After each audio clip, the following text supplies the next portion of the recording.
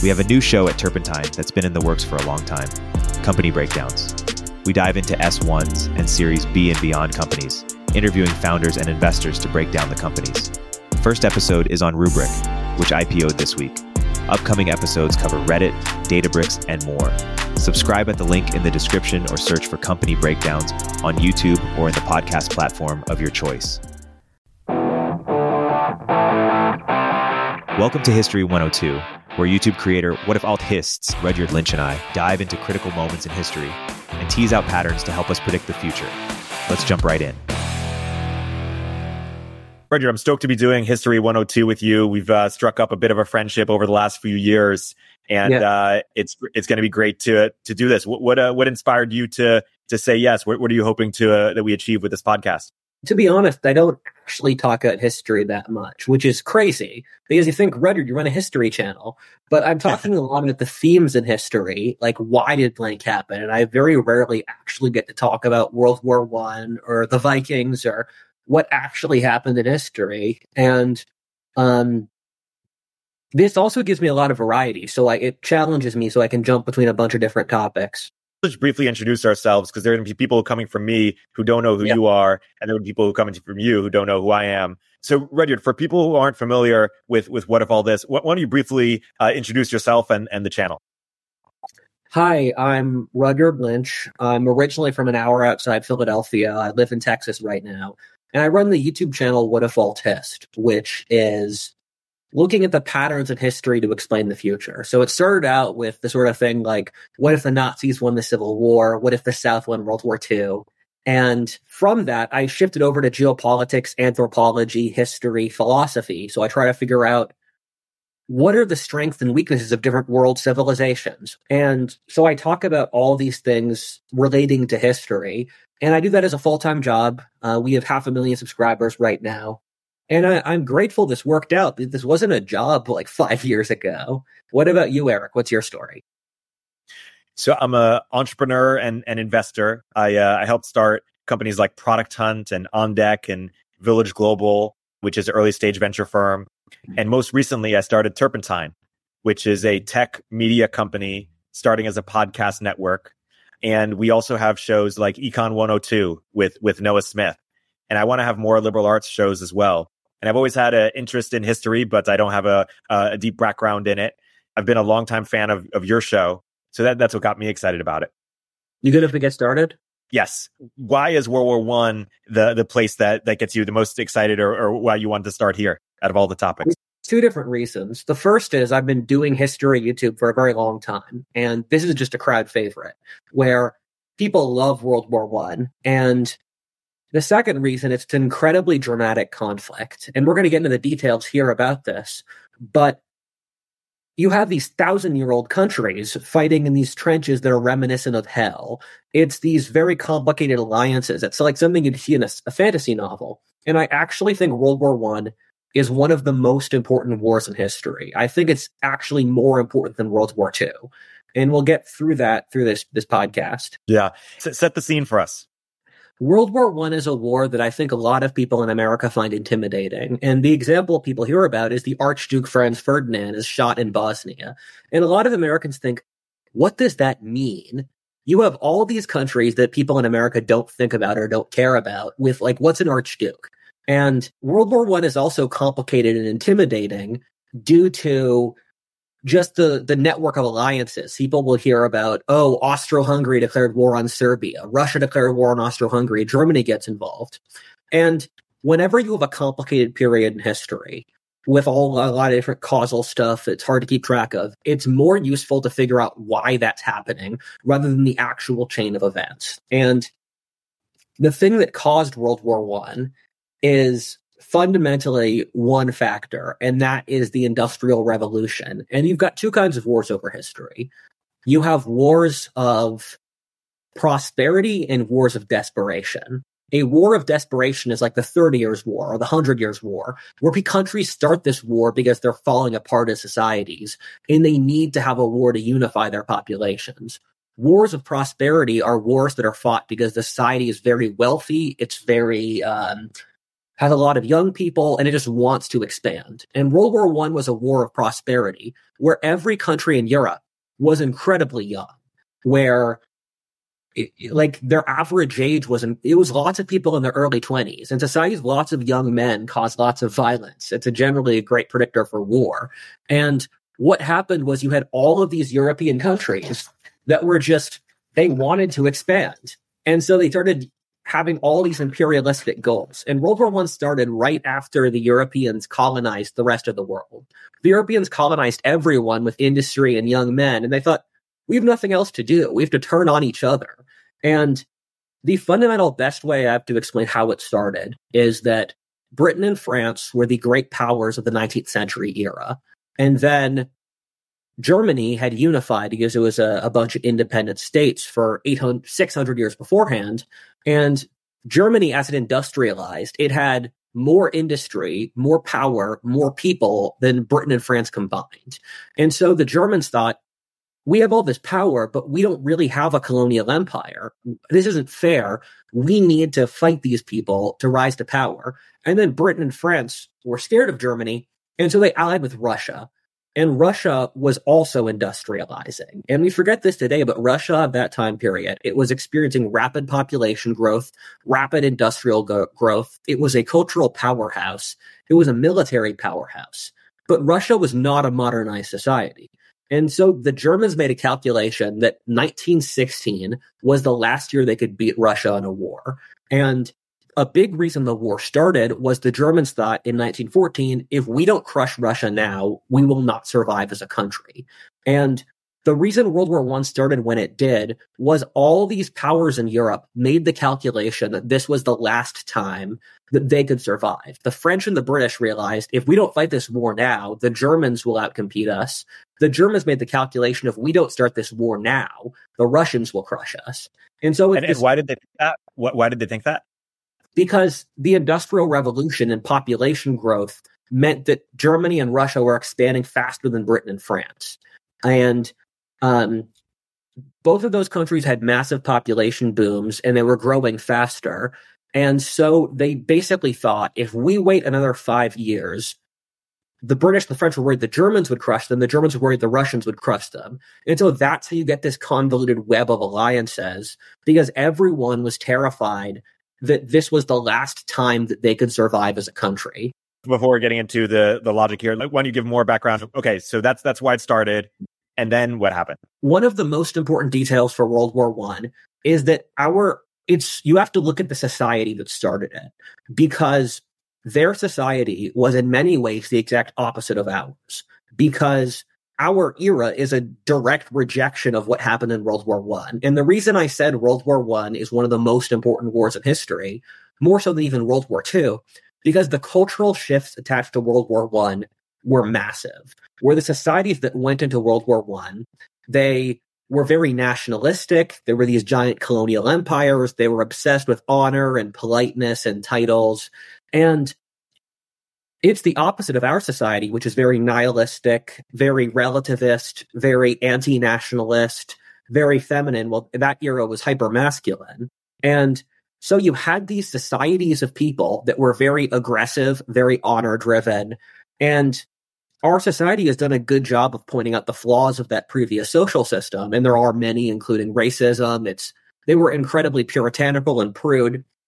But there's a lot to admire about that society. The elites genuinely cared about the people. It was a very brave society. If you see the courage with which soldiers fought in World War I, it's unbelievable. And these are people this is 100 years ago. Like, my father knew people who fought in World War I growing up.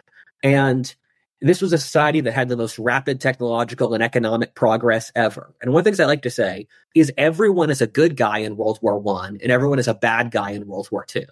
The worst faction in World War I were the Tsar, and the best faction in World War II were the Americans. The Tsars didn't genocide anyone. They tried to maintain human rights. And the best guys in World War II, the Americans, we firebombed a bunch of places. We dropped 2 nuclear bombs. And what happened was that you had this very strong culture that had built up for 1,000 years up to World War I. And it was a very earnest culture where when war started, young people were happy. It was a month of partying as the war started, because these were young men who grew up with the idea of war is glorious adventure, and we're going to have fun. We'll be like knights charging. And then World War I was so horrible that destroyed that idea. And you can view the entirety of the last century as a rejection of the social order that came before World War I, because World War I was so traumatic. Yeah. And let's get to the specifics of the conflict itself. Was it ever a question of who was going to win? Was it close at some point? Or when you talk about how the winners emerged? World War I is one of the closest wars in history, in my opinion. And there are 2 points where the Germans nearly won, where World War I is basically Germany against the world. On one side were the Russians, the French, and the British. And on the other side were the Germans, the Austrians, and the Turks. The thing is, Austro-Hungary and Turkey were both barely industrialized countries, and World War I was a conflict of output, where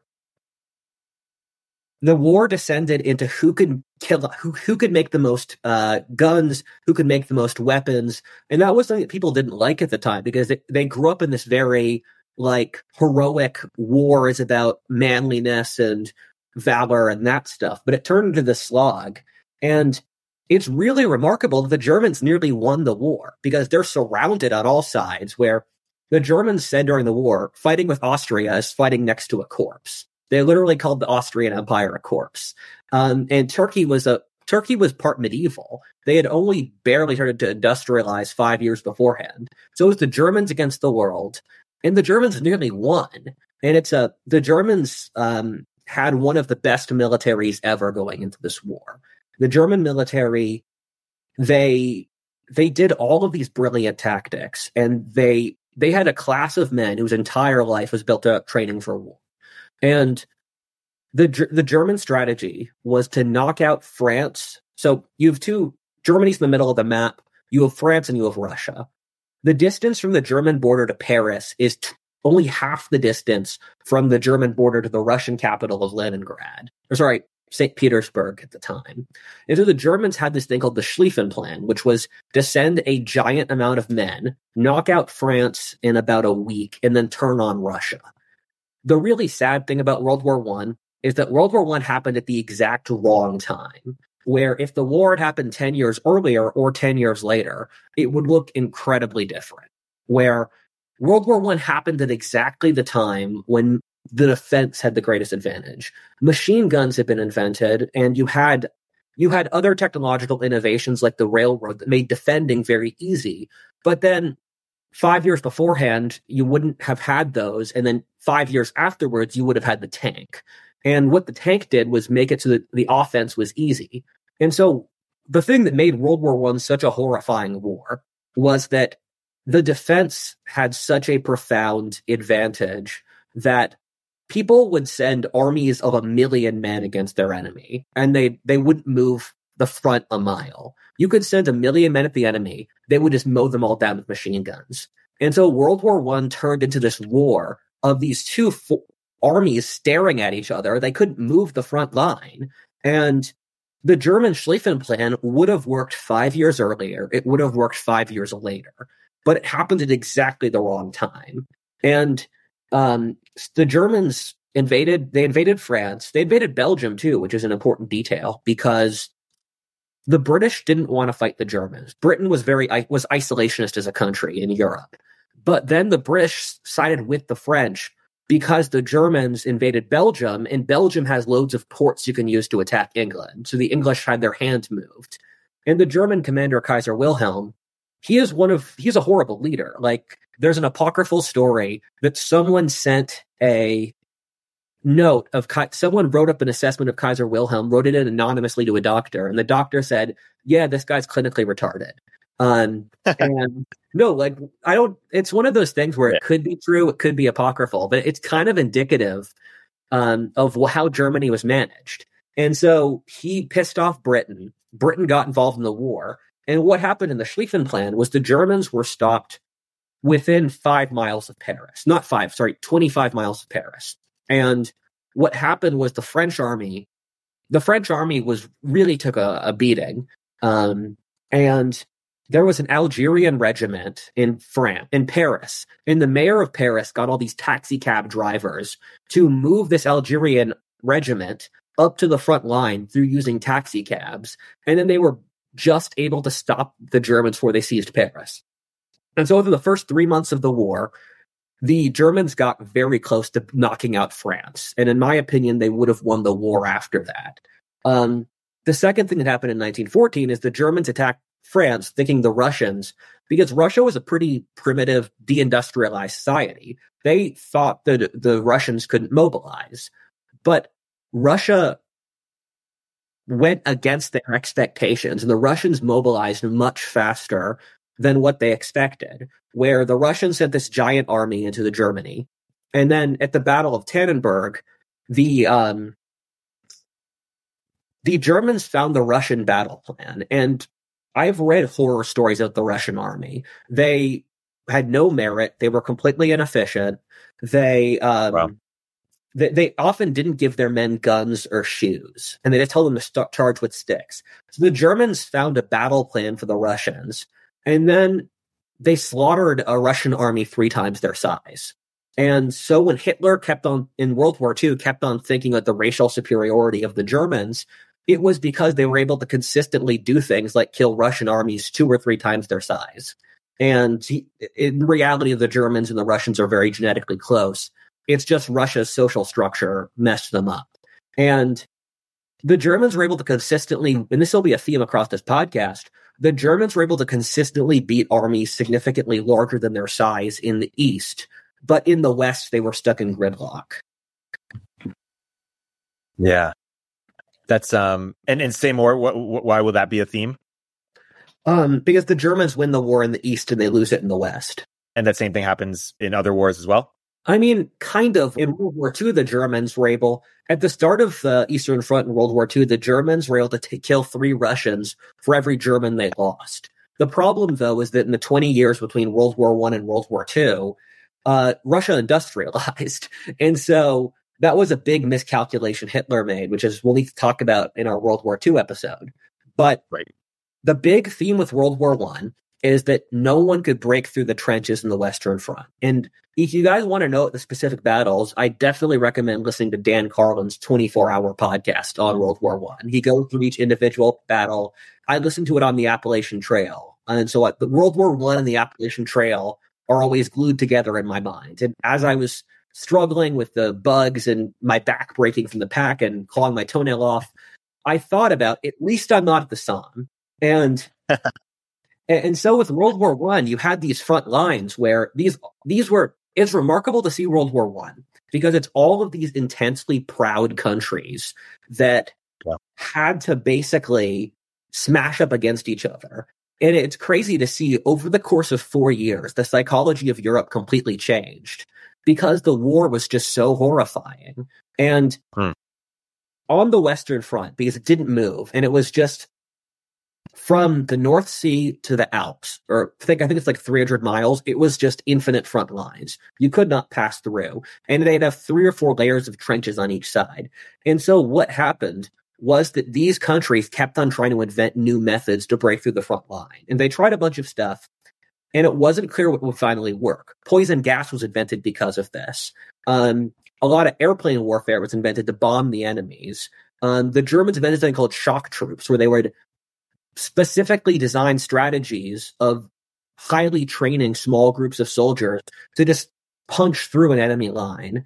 And there was a bunch of other innovations. And the problem was that until the end of the war, nothing worked. And millions upon millions of young men died in the Western Front. And the reason that it traumatized Europe so much and World War I resulted in so many social changes was that the deaths in the war were predominantly of the ruling class. And this is something I admire about their society, was that the sons of royalty, the sons of the nobility, of the wealthy, they were fighting on the front lines. If you look at the attrition rate for the sons of prime ministers, most prime ministers in Europe are a very significant amount, saw their sons die. And what happened with World War I was that the most educated class just died out. And not all wars are equally horrifying. Where World War I only killed at a quarter as many people as World War II, but the way the war fought changed things. Because in World War II, in the Eastern Front's different. That's just complete horror. In the Western Front, there's this sense of accomplishment. Armies are constantly moving around. There's this sense of heroically fighting the Nazis. World War I, there's none of that. It's just England versus France versus Germany versus Russia. It's national conflicts. There's no heroic sense to it. And people are stuck in these trenches where you can get shot at any time. There's artillery firing all the time. There's no escape. You're stuck in this trench for months on end with mud up to your legs, with rats everywhere, people dying of disease. And it's just the individual fight in World War I was so horrifying. It's hell. The front turned, it looked like the moon, where you just there was no life, everything was destroyed. And trauma is most triggered by a sense of helplessness. And what happened was you took an entire generation of young men, made them feel completely helpless, where 1 million of you will die to charge an enemy line, when you're not going to move it. You're just going to die. And so you took this society beforehand, which was very proud, very earnest, very honorable, very optimistic. People before World War I thought that the future would be an amazing place and we just have more technology and that stuff. And then what happened after it is you saw the origin of nihilistic art. You saw the origins of postmodernism, because the war was just so horrifying that no one knew how to deal with it, that we just didn't have the cultural forms to understand what was happening. And every country that lost World War I became a dictatorship. It happened to Germany with the Nazis. It happened to Russia with Stalin. And the countries that won the war were consumed by nihilism and depression. And you have these giant battles like Verdun, the Somme, etc., Ypres. And what happened was they just send 1 million men to punch through the border. It wouldn't work. They'd try a new method like poison gas. That wouldn't work. And so you just saw mass death. And it's just remarkable to see in retrospect. And so the Western Front was stagnant for the 4 years between 1914 and 1918. Circling back up for a second, did this war have to happen? You mentioned Germany thought that. So let's unpack again why. So Germany had to initiate it because they were scared that they were going to get outproduced. Like there was no way to avoid it, or say more. There were about 10 places where World War I nearly happened. And Bismarck, the guy who ran Germany, was a strategic genius. And he had actively delayed war. And so a war nearly started out between Morocco, in the Congo, off the coast of Germany, in the Balkan War. And so there were about 10 different places where World War I nearly happened, and it didn't. And what that signifies is that there's this underlying settlement which had to resolve. And World War I would have started somewhere. And the reason for that is there was just so much tension in Europe at the time. And in periods of rapid change, you needed to have a war to change things. And you had all these antiquated countries like Austro-Hungary, the Ottoman Empire, and Europe was run by kings. It was run by nobility. And that didn't work anymore once you had a society with radio or industrialization or cities. And so you had all this tension building up under the surface that had to be released. And you needed to have a war because the war was this release of all of this underlying tension inside of the European order. Yeah, that makes sense. And so we'll do a separate episode on World War II. But did you feel that World War II was more avoidable, or it's interesting? I mean, 2 world wars within 20 years, it's a lot. I think World War II is more avoidable than World War I. World War I, you kind of see as this predictable disaster, and it was predictable. It was predictable in retrospect. People at the time thought there would never be a major war, which is something. Whenever there's a world war, people don't believe it until it happens. That happened for World War II too. Happened for the American Civil War. And the thing with World War I in retrospect is, I heard a great historian describe this as it's a series of small rational decisions that added up to madness.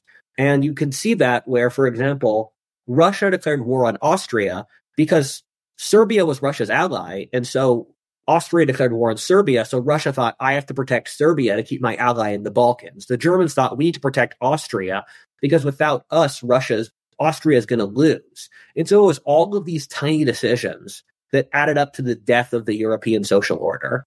And so there's a real humanity to World War I. And I've read a lot of the journals of the state officials who were starting the war.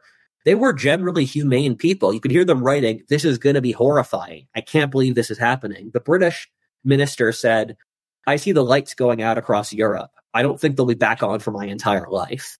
And World War II, it was mostly just Hitler, where Germany felt revenge at having World War I, and they wanted to let out the tension and get back a second round. The British and the French really didn't want a war. Russia, they didn't really want one either.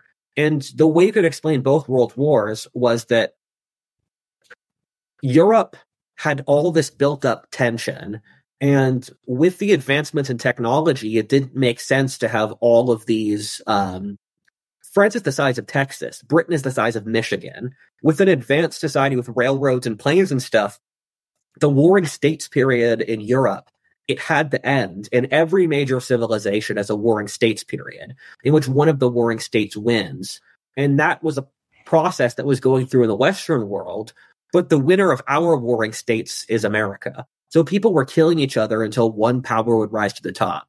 And so one thing you said earlier I want to just flesh out is, you said if Germany had defeated France, maybe they could have won the war. There were 2 points. There were 2 points where Germany nearly won the war. And I'm not finished describing the war. We've got some more fronts. It's not just the Western Front. Germany nearly won the war in 1914, and they nearly won it in 1918. And because the Western Front was most permeable at the beginning and the end of the war. For the 4 years in between, you couldn't cross it. And so the Germans nearly won in both cases. And the war was mainly, again, it's a war of who could outcompete who else. And the point where the Allies were definitely going to win, because they were very neck to neck. The Germans and the British and the French, they were all pretty close. And when Germany conquered Russia, which we'll talk about later, it was very close. And so what was happening was both sides were mutinying because they had no spirit. And they just couldn't handle how horrifying the trenches were. So the French army mutinied. America joined the war. That gave the French the morale to keep fighting. But the German army mutinied into the war. But in 1918, after winning against Russia, the Germans launched another attack called the Kaiserschlacht, which is one of the coolest words I've heard in history. And that was the spring 1918 offensive, where the Germans also got very close to Paris. But again, this is a controversial thing where different nationalities believe different things. The Americans tend to believe that we won that war. The British and the French don't like it when we say that. But I do think America won the war because right in the second time the Germans nearly took Paris, it was the Americans that blocked up the German and the French armies. And by the end of the war, the British and the French didn't have any men to keep fighting. It was the Americans who gave the push to finally beat the Germans. And it was this sliding scale between can Germany win the war before the Germans starve? Because the Germans were fighting the British Empire, which was the great naval power of that era. So the British blockaded Germany. And at this point, Europe couldn't feed itself. So the Germans were experiencing mass famine, and they were in deep starvation, where they made turnip hamburgers, or they do all these shortcuts. Ersatz is a German word for fake. And so they had all these like fake recipes to make up for the entire German population ate no protein for the winter of 1916. Like we have statistical records, they ate basically no protein. And so the Germans were wearing out over the war. All the British were blockading them. And the great advantage the Allies had was the giant empires. Keep in mind in that era, Britain was the largest country in the world. They controlled Canada, they controlled a lot of Africa, they controlled India, Australia. The French had most of West Africa and Vietnam. And so the Allies could pull on their giant empires while the Germans were stuck inside Europe. And the Germans got America to be in the war through having stunningly bad PR, because once America entered the war, Germany can't win. They could have knocked France out briefly in the Kaiserschlacht, but then after that, it was just done because America had by far the largest industrial output of any country in the world, and it had the largest population of any country still in the war. And the Germans didn't have a concept of public relations. Public relations was actually invented for World War I. The guys who developed the advertising industry were all people who were propagandists for World War I. And the British and the Americans had public relations, so they were constantly scheming and making propaganda to make the Germans look bad. And I generally don't think the Germans were markedly worse people than the British and the French. The British made it look like that, though. And the Germans made all of these really nasty public relations errors because their society was run by all these warrior nobles. It wasn't run by people who thought about advertising. And, for example, they set a proclamation to Mexico saying, hey, Mexico, if you attack America, you can get the Southwest back. Mexico was in a civil war. There wasn't a Mexican government. And that made the Americans think the Germans hate us. And keep in mind, there were millions of German Americans, and America was an isolationist country. The average American really did not want to get into war. And then the Germans killed an American ship. And that was a big propaganda move that the Western public relations really galvanized America to join the war. And I have an ancestor who fought in World War I, where America didn't do that much fighting, but it came in at exactly the right time when everyone was exhausted. And so they could tip the balance against Germany. And the thing is, Germany controlled all of Eastern Europe by that point. The Germans were able to knock out the Russians, which is a really impressive achievement. I mean, Russian Empire was huge. And, but they were able to have a couple of battles, like we talked about Tannenberg before, Gorlice-Tarnow, which was a battle in the Carpathians, in modern Romania. And though Russia just fell apart as a country, the Russians lost so many men, and Russia was not an industrialized country. It just didn't have the capability for that. And they stopped being able to feed their own people, and then the Germans dropped Vladimir Lenin in Russia. And that's a future Russian Civil War video, but Lenin started there was a previous revolution that was like democratic monarchists, because Russia was one of the most absolutist societies in the world. It was one of the least democratic places, and there was all this pent-up tension, and Vladimir Lenin started a revolution that got all of central Russia. So Russia spiraled off into its own civil war, and once there was a civil war, they could no longer fight the Germans, and so the Germans took all of Eastern Europe. And so by the point the Germans were fighting the Americans, they had all of Poland, Ukraine, Belarus, and the Baltic states. The Germans had built this expansive colonial empire, which they were actively trying to colonize. Even at the end of the war, the Germans were moving settlers and people into Eastern Europe, and they were taking food from it. And this is the origin of Hitler's fantasies about colonizing Eastern Europe. And so history really hung on a dime, where you had this giant German empire that was only defeated because Germany just ran out of men or industry or willpower.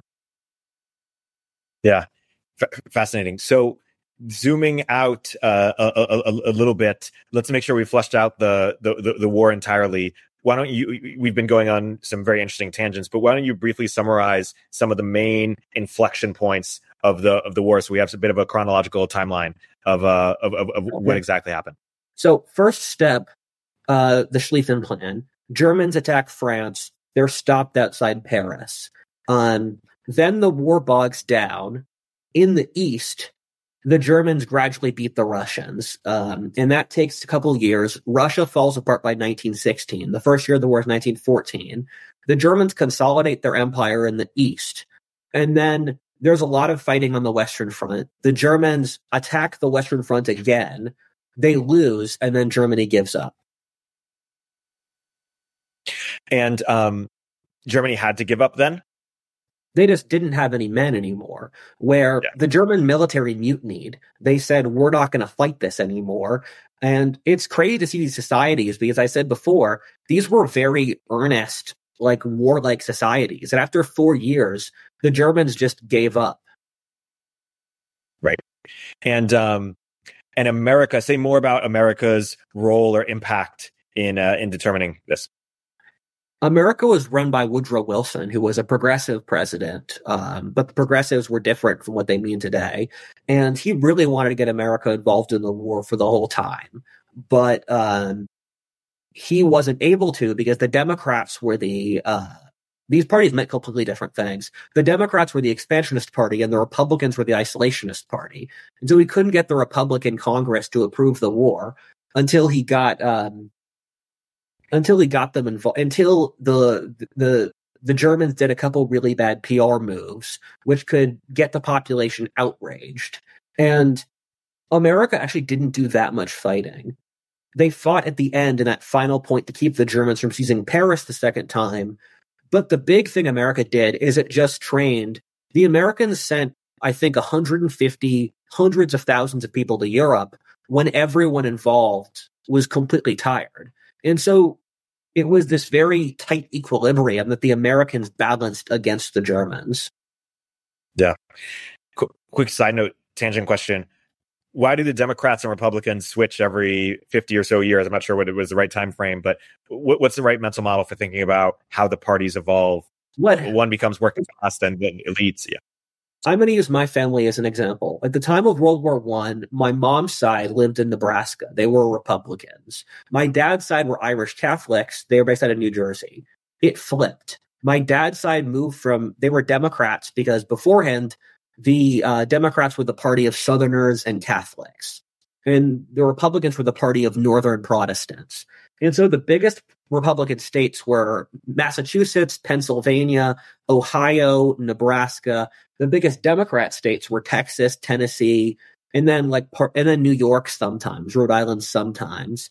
And so they flopped when the biggest division in America wasn't North-South. After civil rights stopped being an issue, the South stopped being a block against the North, and then it differed again. It differed from interior to coastline. And so is the right way of thinking about the parties is less of like a consistent set of beliefs and more of like a tribe of people that that changes as they have kids and their kids move and, The parties reflect what American society is. And so as of that era, it was a division between the North and the South. And as the North-South division eased, as the South assimilated the rest of the country more, it became coast versus interior because the rise of the globalized economy and agnosticism created a cultural difference in the coasts and interiors that didn't exist before. And so as America changes, the parties change. And this brings up an interesting point where one of the biggest effects for World War I was it was the rise of socialism, where before World War I, the government was very hands-off. The government was seen as, we will wage war and we will have no taxes. Across the Western world, the idea of the government meddling in the economy was seen as just disgusting. It was a violation of private property. But then World War I was so big, it forced everyone's governments to get involved. And so every major country in the war became something much closer to socialism by the end. And for Germany was a monarchy at the beginning, and it was still technically a monarchy at the end, but it was really a military dictatorship run as a socialist society. The Germans and the Russians basically gave up on capitalism, where it was just them ordering their men around. And for America and Russia and Britain, or America, Russia, France, the government also rose to power, where socialist parties won the first election. And World War I has an incredibly profound shift because it totally changed the role of government in society. Yeah. Did it lead to just more centralization across the board? I think, yeah. Yeah, where, for example, almost none of those countries had income taxes before World War I. And you didn't have government meddling in the economy. You didn't have government meddling in society. The idea before World War I, for example, was that if, let's say, a man insulted your daughter, it was your duty as a man to get a sword or a gun and challenge him. Taking it through the police was dishonorable. Or the idea of the government giving a charity, that didn't exist before World War I. That was seen as the church. And so the church's responsibility to have charity. And so with World War I, you saw this profound shift from This profound shift from a small government in a very strong culture to a large government in a weak culture, where things like religion, like the family, regional identities, town identities, that weakened in exchange for the central government becoming the main identity. Yeah, fascinating. Let's talk more about how World War I changed the world. You mentioned the psychology early on in terms of it made us less violent or more scared of more nihilistic, more postmodern. You also just mentioned how it introduced or popularized kind of big government, government sort of organized economy and society. How else did it change the world? Maybe the geopolitics of the the relative power of certain players. Or let's talk about some of the biggest impacts of World War I. So one of them is feminism, where women gained the vote across the Western world due to World War I. Because World War I's not like most other wars. World War I is one of the most intense wars in history for the societies involved. Most wars in history, they kind of just happen in the background. For a lot of wars in the 1700s, you could literally go to vacation or trade with the country that you were at war with when you were at war with them. Because it wasn't about war between country, it was war between the monarchs. But that's not World War I. And so all the men had to fight and the women worked in factories. But when the women worked in factories, they said, we helped the nation, give us the vote. And so in England, in America, in France, in Germany, women got the vote in the year after World War I ended. And World War I ended the European world, where for the 500 years before that, Europe had giant colonial empires that dominated everything. And what that resulted in, so, I mean, you had Europe, almost everywhere in the world was a European colony, and almost everything that wasn't a European colony was, the Europeans had so much influence in it, it might as well be. So China or Turkey or that sort of thing. We need to talk about the Middle East, but let's bring that up later, because there was some fighting going on there.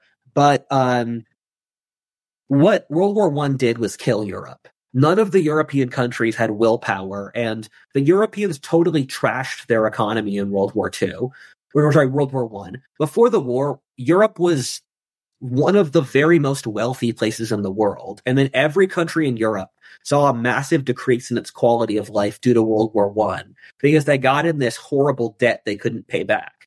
And the one really big winner of World War I was America. America got into the end of the war. And an interesting thing is the financial hub of the world moved from London to New York, because the English, beforehand, Europeans invested in America. And because America was a developing country, so they wanted to build factories in Illinois or railroads in Arizona. And what happened afterwards was America gave money to the Europeans and weapons to the Europeans to fight the war. So the Europeans became indebted to the Americans, and America became the complete economic dominator of the world. And America went into Europe at the end of the war, and the Americans wrote the treaty where they developed the terms of what the world in Europe looked like. And so World War I is the start of America's world dominance, although after the end of the war, the Americans went back to, we gave up and we were isolationist, which then resulted in the rise of Hitler. But it's the end. World War I, one of the most important things is that it set up a period of decline, which ultimately led into the collapse of the European colonial empires after World War II. Say more about that. So World War I, the world's dynamic completely changed, where before World War I, the Europeans were rapidly sending settlers out. There were projections that South Africa would become a majority white country. There were projections that Algeria would become a majority white country, because you had all of these Europeans, young guys who had to do stuff. World War I just killed all of them. And so you saw this giant selection pressure against young, aggressive European men. And the Europeans they lost any sense of hope or future or courage due to World War I. Or the British and the French did, where pacifist parties rose to power, and those pacifist parties then set up Hitler to rise to power. And the Europeans then, to keep their colonial empires, they had to get debt from the Americans. The Americans didn't like that the Europeans had colonial empires. And so after the next World War, the Americans said, we're not going to give you money for your empires. So the Europeans had to give up their empires. So it switched this dynamic from the Europeans being this irrepressible just force to the Europeans being so mired in their own internal issues that they were incapable of being that force acting upon the rest of the world. So Europe used to run the world, and then post World War One, they lost a lot of power, and thereby elevating America to running the world. And so let's talk about the rest of the world. You mentioned, let's talk about the Middle East. What was going on there? So there are two fronts. World War One is mostly a European war, where I think like probably 90% of deaths in the war occurred in Europe. And so it's often not really fair to call it World War One. World War Two is much more of a global war. And there were a couple different fronts where there was a handful of fighting in the South Pacific and China where the Germans had colonies. But there was also some fighting in Africa where the British took over some German colonies. And the Germans maintained this really aggressive, they had some just Chadley commander in Tanzania, where he just rallied and built an army of Africans himself and then just fought the British. And so this one German army in Tanzania that had almost no German guys, but was just this one really incredible commander, he kept the war going until the end. He was actually even invading neighboring countries around Tanzania. But the Turkish Empire were allied with the Germans because the Germans had a goal of industrializing the Turkish Empire, or at least building a lot of trains and factories there. And the British so Russia was dying, and the British wanted to get more resources to Russia because Russia doesn't really have a good water border. So their goal was to fight through Turkey and then use that to get to Russia. And this was a plan invented by Winston Churchill. Winston Churchill also the thing that finally broke the Western Front was the invention of the tank. Because the tank could just smash over trenches. And that's what broke the defensive campaign. So Churchill was a smart guy, and he was constantly developing he was the Lord of the Admiral. He was the Lord of the Navy in Britain. The Sea Lord, which is a great name. And he tried to attack Turkey, and then the commander where the British landed in Gallipoli, that commander was Ataturk. He just happened to be there. Ataturk is considered one of the greatest leaders ever in Turkish history. He is considered one of the greatest leaders in the entire 20th century. Imagine America attacks some part of the Chinese coastline, and Chinese George Washington just happens to be the guy there. And the Turks were able to defeat the British, which surprised everyone because Turkey was a pre-industrial country, and the Turks fought incredibly well. And everyone expected Turkey to die because Turkey's nickname was the sick man of Europe. But the Turks beat the British in Gallipoli, and then the British attacked up through Syria and Iraq because Kuwait and Egypt were British colonies, while Iraq, Syria, Israel were Turkish colonies because the Turks ran most of the Middle East. And after a couple years, the British were able to defeat the Turks. But a really incredible story, which you deserve, I can't do it justice here, but you can look it up independently, is a British man named T.E. Lawrence. He did some anthropology stuff. He was based out of Egypt. He went into Arabia, and Saudi Arabia was run by independent tribes who weren't part of Saudi Arabia was so poor, the Turks had no reason to colonize it. And so T.E. Lawrence showed up. He told all these tribes, if you fight for me, I will give the entire Middle East to the Arabs. And so he was able to organize this Arab army, and they knocked the Turks out of a lot of the Middle East. So it's again, this one guy shows up, raises an army, and then the British lied to the British lied to the Arabs and then made those areas British colonies rather than giving them to the Arabs. But it did create this second front against the Ottomans. Fascinating. Going back to America for a second, say more about post World War One. At what point does America really become a global superpower? Or talk about that sort of progression post World War One in America. This relates to an interesting point where the Great Depression is caused by World War One, and what happened there is the Americans completely dominated the world's economy after World War One. America was the only wealthy society in the world. And so when people talk about the Roaring Twenties, which was a period of intense partying and degeneracy, that was just in America. In Europe, the Roaring Twenties were just PTSD shock and poverty. And so the American economy basically became the world economy. But the problem is the American economy couldn't sustain all this money they got from Europe, which created the bubble of 1929, thus causing the Great Depression. And so the Great Depression was a side effect of the world economy after World War One. Before World War One, the world's economy was intensely interconnected. And there was actually an author named Angel who made a very popular argument saying it's physically impossible to have a war because there's too much trade interconnection. And that's an idea I hear today all the time. But that wasn't true. But after World War One, all of these trade routes were broken down and everything was destroyed. And so America became the economic titan after World War One. America didn't want to have the war because Woodrow Wilson was a very idealistic man. He built the proto-UN, or the League of Nations, and his big thing was national self-determination. And that means every ethnicity should be independent. Rather than having the giant Austrian or British empires, let the Slovaks be independent. He didn't apply this principle to white people, but later generations did. Let the Poles be independent.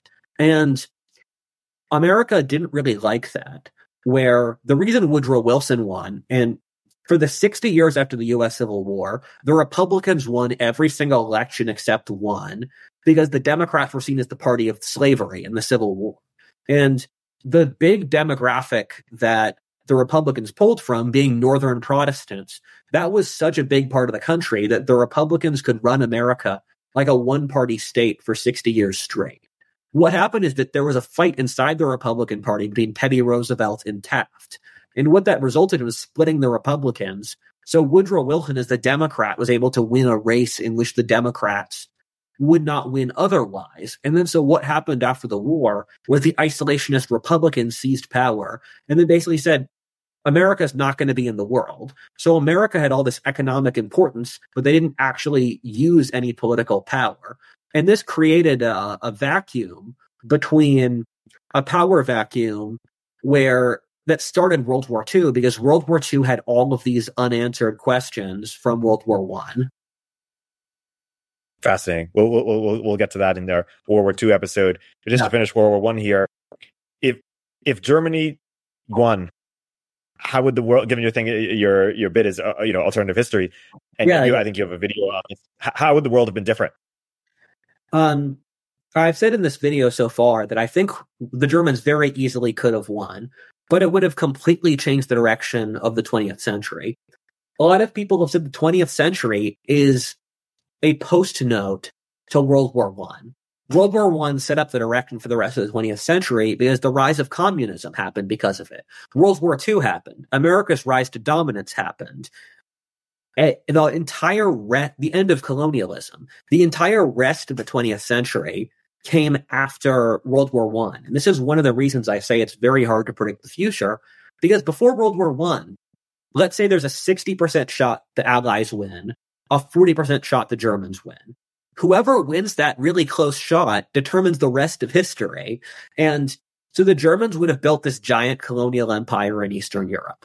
And monarchy would still be the most powerful system in the world because the Germans were a monarchy. And so you would see monarchy as one of the biggest political systems. America might still be isolationist. The U.S. didn't want to be a great power. It kind of just happened due to the power vacuum set up by World War I. And so the Germans would probably dominate Europe in the same manner that they do with the European Union, except rather than dominating Europe with economics, they dominate it with weapons.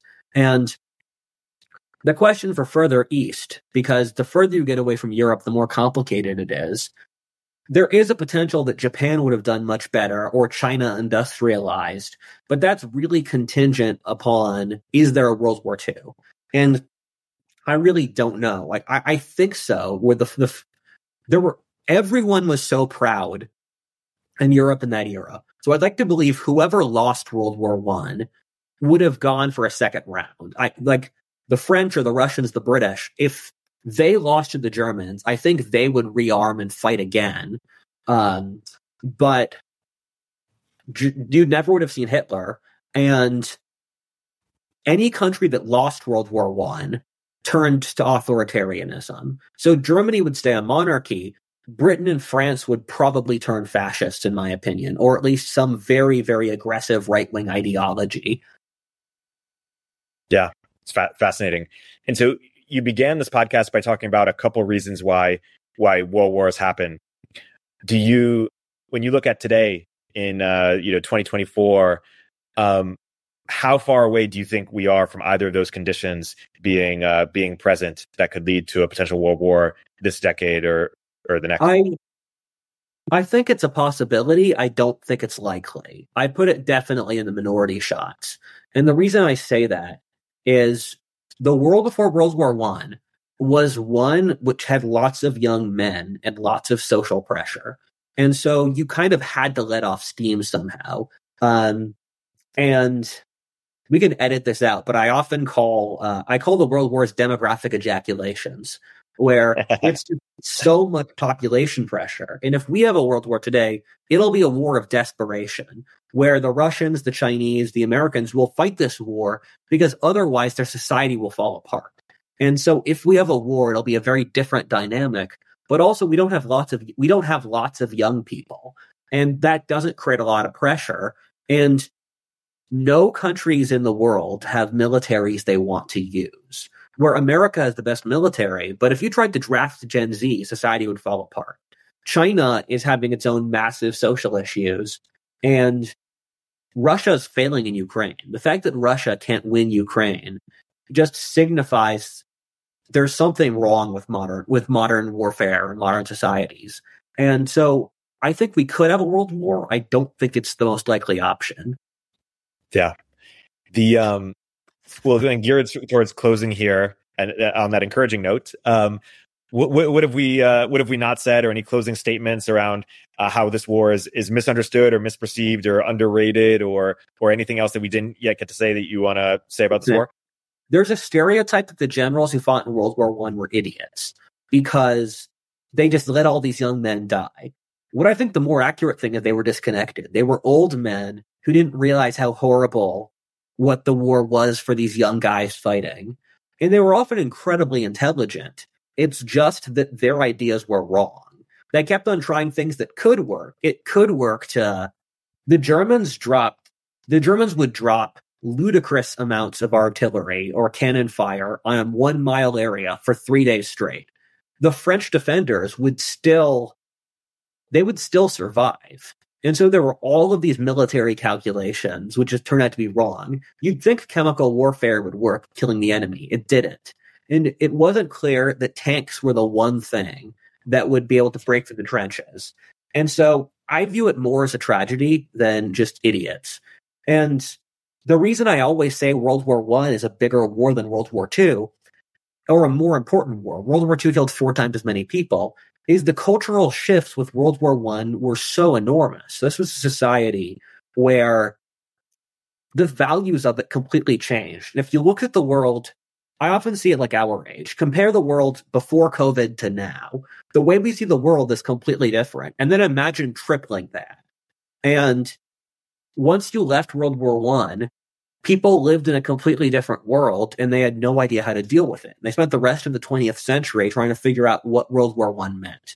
And that was a combination of communism, feminism, fascism, modern art, technologism. The entire 20th century was developed as a way to come to terms with the horrors of World War I, because no one could explain what happened. Well, that's a great place to wrap this deep dive on World War I and first episode of History 102 in the bag. Ready? It was wonderful. Thank you. Oh wait, do you want to lead with some book recommendations or any? Oh yeah, I've meant to say that. So there are 3 books I'd recommend reading for World War I. One of which is C.J. Myers' A World Undone. Number 2 is That's a bit longer. It's like 700 pages, but it's one of the best rated. John Keegan's History of World War I is 300 pages. It's very good. And then if you want an understanding of the social construct, the social relations around the war and what it meant in the broader scope of the 20th century, Tragedy and Hope by Carol Quigley is one of the best history books ever, in my opinion, and it covers the context of World War I. Thank you, Eric, for reminding me. No, perfect. And we have some upcoming topics that we're excited about. Ready to mention the Vikings before. We'll get into a variety of different historical topics. But if people want us to cover certain things, feel free to leave comments asking us to cover certain things, and we'll look at that as well. Awesome. Until next time, my dude. It was a pleasure. See ya. History 102 by Rudyard Lynch and Eric Tornberg is a podcast from Turpentine, the network behind Moment of Zen, Live Players, and Econ 102. If you like the episode, subscribe, follow on YouTube, forward to a friend, and let us know what else you want us to cover. Thank you for listening.